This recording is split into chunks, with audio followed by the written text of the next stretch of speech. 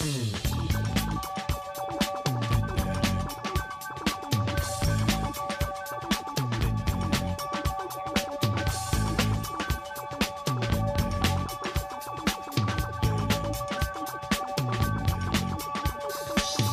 you may find yourself living in a shotgun shack.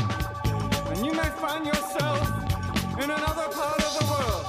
And you may find yourself behind the wheel of a large automobile. And you may find yourself in a beautiful house with a beautiful wife. And you may ask yourself, Generation X. Generation X. Generation X. Generation X. Generation X. Generation X. Generation X. Generation X. Generation X. Generation X. Hey, how's it going, everybody? This is Chris. Welcome to episode 9 of Generation X Lapsed, where we are covering the final issue of Generation X Volume 2 today. But it's not the end of the series, of course. We have, you remember Marvel went to the legacy numbering for that well-thought-out and not at all half-assed initiative to show us all that they cared about the history and the legacy of these characters. And so we will get an almighty 3 issues of legacy-numbered Generation X to follow this one. But today, let's get into the discussion here. This is Generation X Volume 2, number 9 of 9. February 2018 cover day, written by Christina Strain with art by Amilcar Pinna. Colors Felipe Sobreiro, letters VC's Clayton Cowles, Etno designs here, that's the other show. Edits Robinson, Shan, Panizia, Alonso, cover price $4, on sale November 22nd, 2017. Now, as usual, we start with our full-page spread of roll call and cred, and our characters include Jubilee, Bling, Kid Omega, Nature Girl, Morph, Hindsight, and iBoy. And we open in New York City, where our probably never-to-be-called Gen X kids are digging through the wreckage left in the wake of Kid Krakoa's trek underground. Now, Quentin Quire's kinda taken point on this, whether anybody likes it or not, so I guess the Omega will not be denied. Off to the side, Nature Girl is trying to convince iBoy that a random opossum would be the perfect babysitter for little Shogo. Which, well, if you've been listening up to this point, you all know how I feel about Nature Girl. What's worse, iBoy decides to go ahead and leave the baby with the little critter. Our camera then pans out, and we get a better look at the wreckage in the city, and we even get to see some pieces of X-Men wallpaper in Mercury, Shark Girl, and Graymalkin. Now, as Quentin is lifting up bits and bobs of concrete and whatnot, Chamber continues to dig below. Gotta remember, he might just have the hot pants for Jubilee at this point, and would probably prefer her not to die. He's probably, he'd also like to say Roxy, probably, but you know what I'm talking about. Anyway, Paige rushes over to get a sit rep after having called into Kitty at the Institute. And I could have sworn this was like all going down right outside her office, so she should have been able to see it. Either that or the office was at the Institute like the caption told us last issue. I don't know, let's just move on. Jono tells Paige that he's not worried about whether or not Jubilee survived because, well, he's sure she did. What he's actually worried about is the fact that he's unsure whether or not she had breakfast. Which, I mean, she is a vampire, and that might not bode well for Roxy if you catch his meaning there. We get a scene shift from here. We're going to the down below, where Call Me Jubes has a rag made out of Roxy's right sleeve clenched betwixt her fangs. Roxy then jerks her off the rebar that she was impaled on last issue. Jubilee, though in great amounts of pain, will survive. Roxy then leads them through the tunnels by the light on the back of her iPhone. Back topside, Quentin, in his haste, topples over a wall on top of Mercury. In fairness to Quentin, he probably didn't even realize she was there. I mean, when was the last time you thought about Mercury? I know it's been ages for me. Now, Lynn Nature Girl approaches her mark on the stage in order to give her line of dialogue, which alludes to the possibility that a certain gray-haired POV character may have also been covered in debris due to Quentin's boner. Benji freaks the F out, as you might imagine, and begins digging through the wreckage to find his would-be beau. Choir's all, screw this, and just lets out a tremendous burst of pink energy, which more or less clears the board, and probably topples like half the buildings in the city as well, but we don't got time for that. We'll just let the Avengers sort that stuff out. Benji locates Nathaniel, who's just sitting there. He's bleeding from the head. Benji uses his sleeve to cover Nate's wound. Nate tells him not to worry, he's okay, and also that Benji's ruining his leather jacket by trying to clot his blood. Benji doesn't care, he just wants Nate to be okay. Jono walks over and suggests that the, less useful Young Mutants just head back to the Institute where they won't be in the way. Because there were only 2 of their numbers still missing, Jubilee and Roxy, of course, and I guess that means that there were 0 human casualties after a city block in Manhattan in the middle of the day fell into itself. While we're on that thought, where in the hell are the police? Emergency services? Fire engines? The city of New York is fine just letting a bunch of weirdo teenagers pick over the wreckage? Okay, anyway. At this point, I-Boy decides to step up to his mark on the stage to deliver his line. Now, it's here that he reveals that he recently figured out that his many eyes give him the ability to see through things. Lynn clarifies that for the kids in the back of the classroom here, Trevor can see through walls, clothes, and skin. She thankfully doesn't bring up the fact that Trev is obsessed with Jono's wiener. Back underground, Jubilee and Bling make their way to the subway. They happen across one of M-Plate's Morlock meals, likely the last one who we saw dragged in by DOA last issue, since he's, still alive. Roxy faints. She's experiencing a panic attack, realizing that if this Morlock meal is still moving, that means that Monet is probably still nearby. Jubilee tells her not to worry, because if Monet were in the vicinity, you'd probably be able to smell her Chanel No. 5.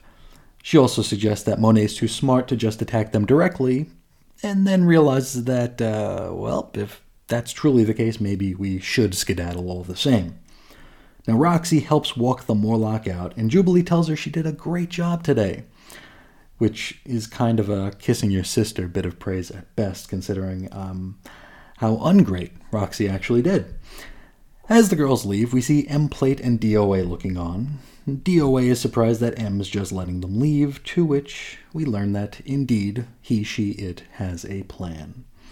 Elsewhere, Jono, Paige, Mercury, and Nature Girl are using I-Boy's X-ray vision to help guide them through the collapsing tunnels. Trevor, by the way, has rescued Shogo from the Opossum Mama, and this will be vital to the next scene, and I can't believe I'm saying that without a tinge of sarcasm. Trevor spots their friends, but they're a level further down. Now, Jono can't risk blasting down without, the possibility of crushing them under rubble.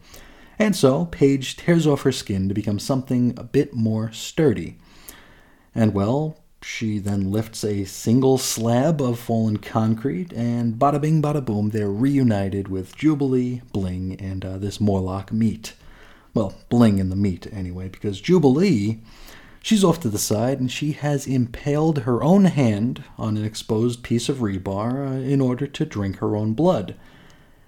I didn't know that's how vampirism worked, but then again, I don't know much about vampires, besides the fact that they bore me. Jono is quick to offer up his own arm for her to suck on, which, again, I don't know that that's how it worked. Doesn't he risk... Does he have to be bit in the jugular to become a vampire, or can they be bitten anyway? I don't know. And so, Jubilee sucks it, just as Trevor and Shogo saunter up. And so, Shogo sees his mother feasting on blood with a bunch of the red stuff dripping from her chin. Shogo does call her mommy, by the way, which is something he's seemingly forgotten to do in our current-day post-Hoxpox books. Then again, maybe this was Moira's 9th life, where Shogo could speak. Who knows? Now, Shogo, upon seeing his mommy in such a creepy state, bursts into tears, as one might imagine. Later, at the Xavier Institute of Game Genie Coding, Needlepoint, and Balloon Animal Sciences, Benji is preparing for a date night with Nathaniel. And what I mean by that is he's carrying an armful of salty snacks into a room so they can watch a pretentious indie flick together.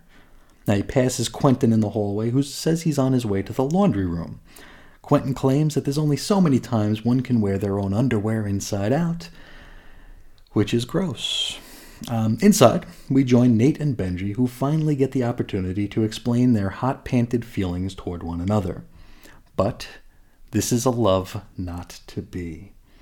You see, Nate, due to his roguish powers, can't allow himself to get too close to anyone else because, well, a relationship with him is a rather dicey proposition here. He knows what people are thinking, right?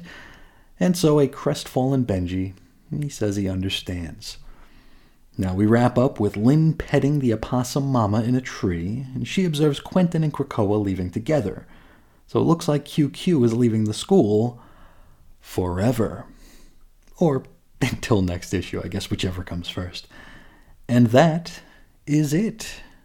The final issue of Generation X Volume 2. So next up, back to Volume 1 and our legacy numbering. And I tell you what, I can't wait to see the Massachusetts Academy again. No, okay. Yeah, I know it's still going to be the Volume 2 cast. We'll make the best of it when we get there.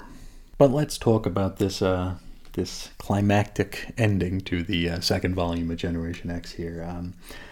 As I've mentioned over the past several episodes here, the series is growing on me, and this issue is no exception to that statement. While I feel it was a bit weaker than the ones we've seen over the past couple of shows, it's still like worlds better than the opening 2 or 3 issues were. That said, there are still things that it's hard not to see when you're reading this here. It's very formulaic in that, I mean, I've made allusions to it over the past several shows here. We have these X-Men wallpaper characters, right? We got these characters that just are there, and occasionally they'll realize, oh, I have a line. And just like a high school play, they step up to where their mark is on the stage and they deliver their one line. And then they go away. Or they just go back to being background. I mean, and it's hard not to notice that now that I've noticed it. Because had I not noticed it, I probably wouldn't be sharing it with you all. And being like, wow, this is really stilted feeling here. This feels very unnatural. It's like, why is Blindfold here? Oh, she's here to give her one line of dialogue and then bug her off to the back of the room again. It's hard not to notice it when it's just so apparent. And credit where it's due. I'm glad that Strain is using some of these lesser used characters, right? Giving lines of dialogue to characters who probably hadn't had a line of dialogue in potentially years at this point, the way some of these characters have been presented or not presented. So credit where it's due. It's nice to see some characters getting a little bit of a rub, but at the same time, it just feels so manufactured. Another thing that really stood out to me, and I did mention this during the synopsis, is that we had something that is tantamount to a disaster, right? I don't know if it would be a national emergency, but I mean, the city of New York is kind of one of the major vessels of the United States here, and when a neighborhood, or not even a neighborhood, but a commercial area, a historical area, we had the museum there, when it collapses onto itself, no police, no emergency services. Somehow, these kids from the Xavier School are just able to. There's no yellow tape. There's no flares. There's nothing keeping them from just digging through rubble, and they're not getting any help from any of the emergency services people. How does that make sense? Especially when we consider the haphazard way that they're doing this here. We've got Quentin knocking walls on top of people, and Husk just ripping, layers of earth away. We have Chamber blowing stuff up. Seems like maybe the city would want to get involved, or maybe at least tell them to back off until they come up with a plan of how to approach this. I don't know. It's just one of those things that's hard not to pay attention to. And I mean, again, this is New York City, right? And there are a lot of superheroes in New York City, right? I'm pretty sure like 80% of the Marvel Universe happens there. So no Avengers, no Spider-Man, no remnants of the Fantastic Four. Very, very strange that it's just left, not even other X-Men. It's just these goofball kids who are looked at as being so useless that they'll never actually make it to the X-Men squad, right? They're just going to be the ones who need to be given life training so they can figure out how to blend into society once they can control their powers. They're the ones in charge of disaster relief, and I don't know. Very, very bizarre. Let's go underground. Roxy and Jubilee. Now, Jubilee, I've talked about how I don't find her to be a very credible leader at this point, but her pep talk to Roxy was well taken. I think that was a step in the direction of maturity for both characters. In that, Roxy, I mentioned it last episode that she is trying to plead her case that she should be a first ballot contender for membership on the X-Men, but when the chips all fell, she just kind of stood there. She freaked out. She didn't so much suffer a panic attack last issue. She just stood there, let Jubilee and Jono take care of everything while she just kind of watched. And here during this issue, she suffers a panic attack in which she's overwhelmed. The thought that Monet or M-Plate is nearby is too much for her to handle, and she all the air rushes out and she faints. And I mean, that is a natural reaction, especially with her past trauma. It certainly stands to reason that she would suffer some sort of a panic attack, if for no other reason than as a defense mechanism, so she doesn't have to deal with it. She passes out. And so Jubilee tells her what a good job she did, and Bling knows that this is kissing her sister, right? This is just something Jubilee's saying to be nice. And I think that the realization of that, because I mean, she even brings up, I just had a panic attack. I was useless. I couldn't help anybody. And just knowing that Jubilee cares enough about her that she would maybe not so much lie to her, but at least bolster her up a little bit. Try to improve her confidence enough to where she maybe next time around will be able to act, will be able to react, will be more functional in a high-stress situation. I think Roxy is able to take a long look into herself and realize, okay, I'm valued here. Because I think that's a big part of Roxy's issue throughout this volume, is that she feels like she's not valued. She talked either last issue or the one before that about having the same powers as Emma Frost, or Emma Frost's secondary mutation, and wonders why that's not enough. So she's got this inferiority thing and just a feeling like she's been held down and is just disrespected. And here Jubilee goes out of her way to say some kind words to her, which hopefully will set in and will help both characters grow. Jubilee grow as a mentor, and Bling grow as someone who knows she still has a lot to learn before she can make any claims to being something that perhaps she isn't and perhaps she never will be. Well, if nothing else, this hopefully got her ready for her extended stint as a fallen angel in the Dawn of X. Oh boy.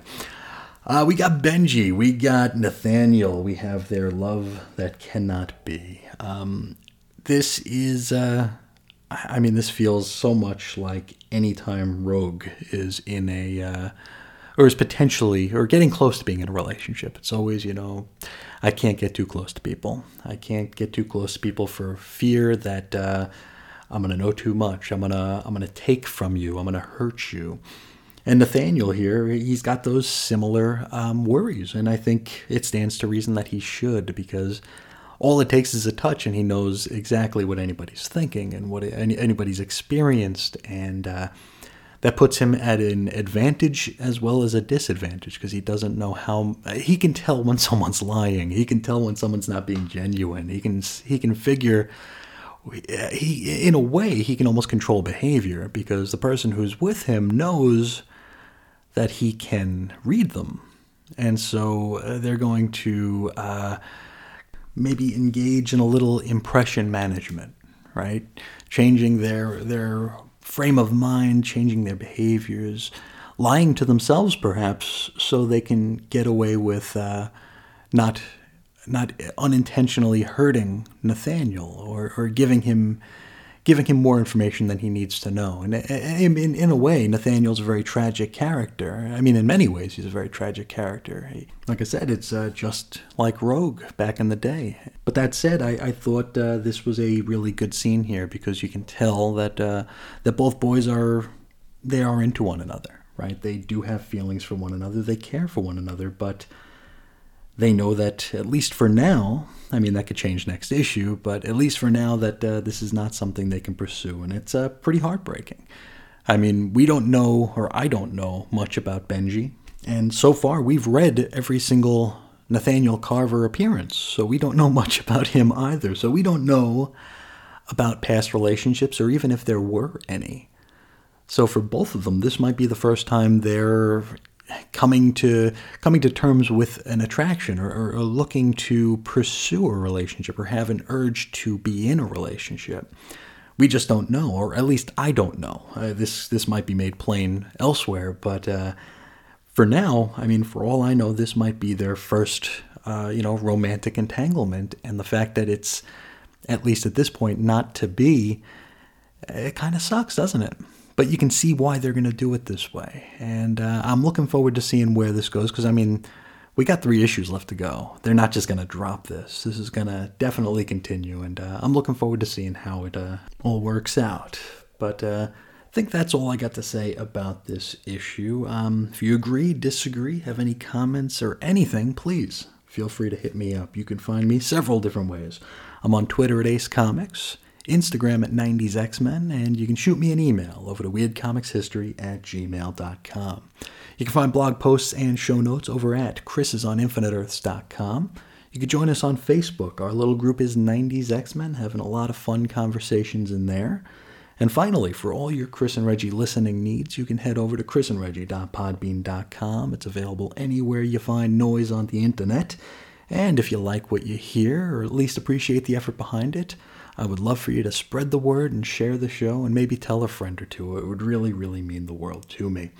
Speaking of which, it means the world to me that you would spend a little bit of your day with me today. And so I thank you so much.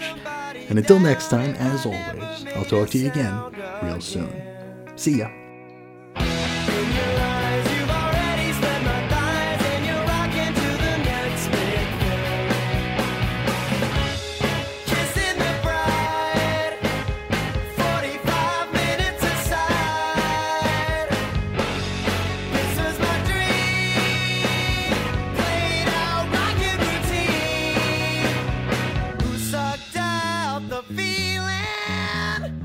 Sucked out the feeling.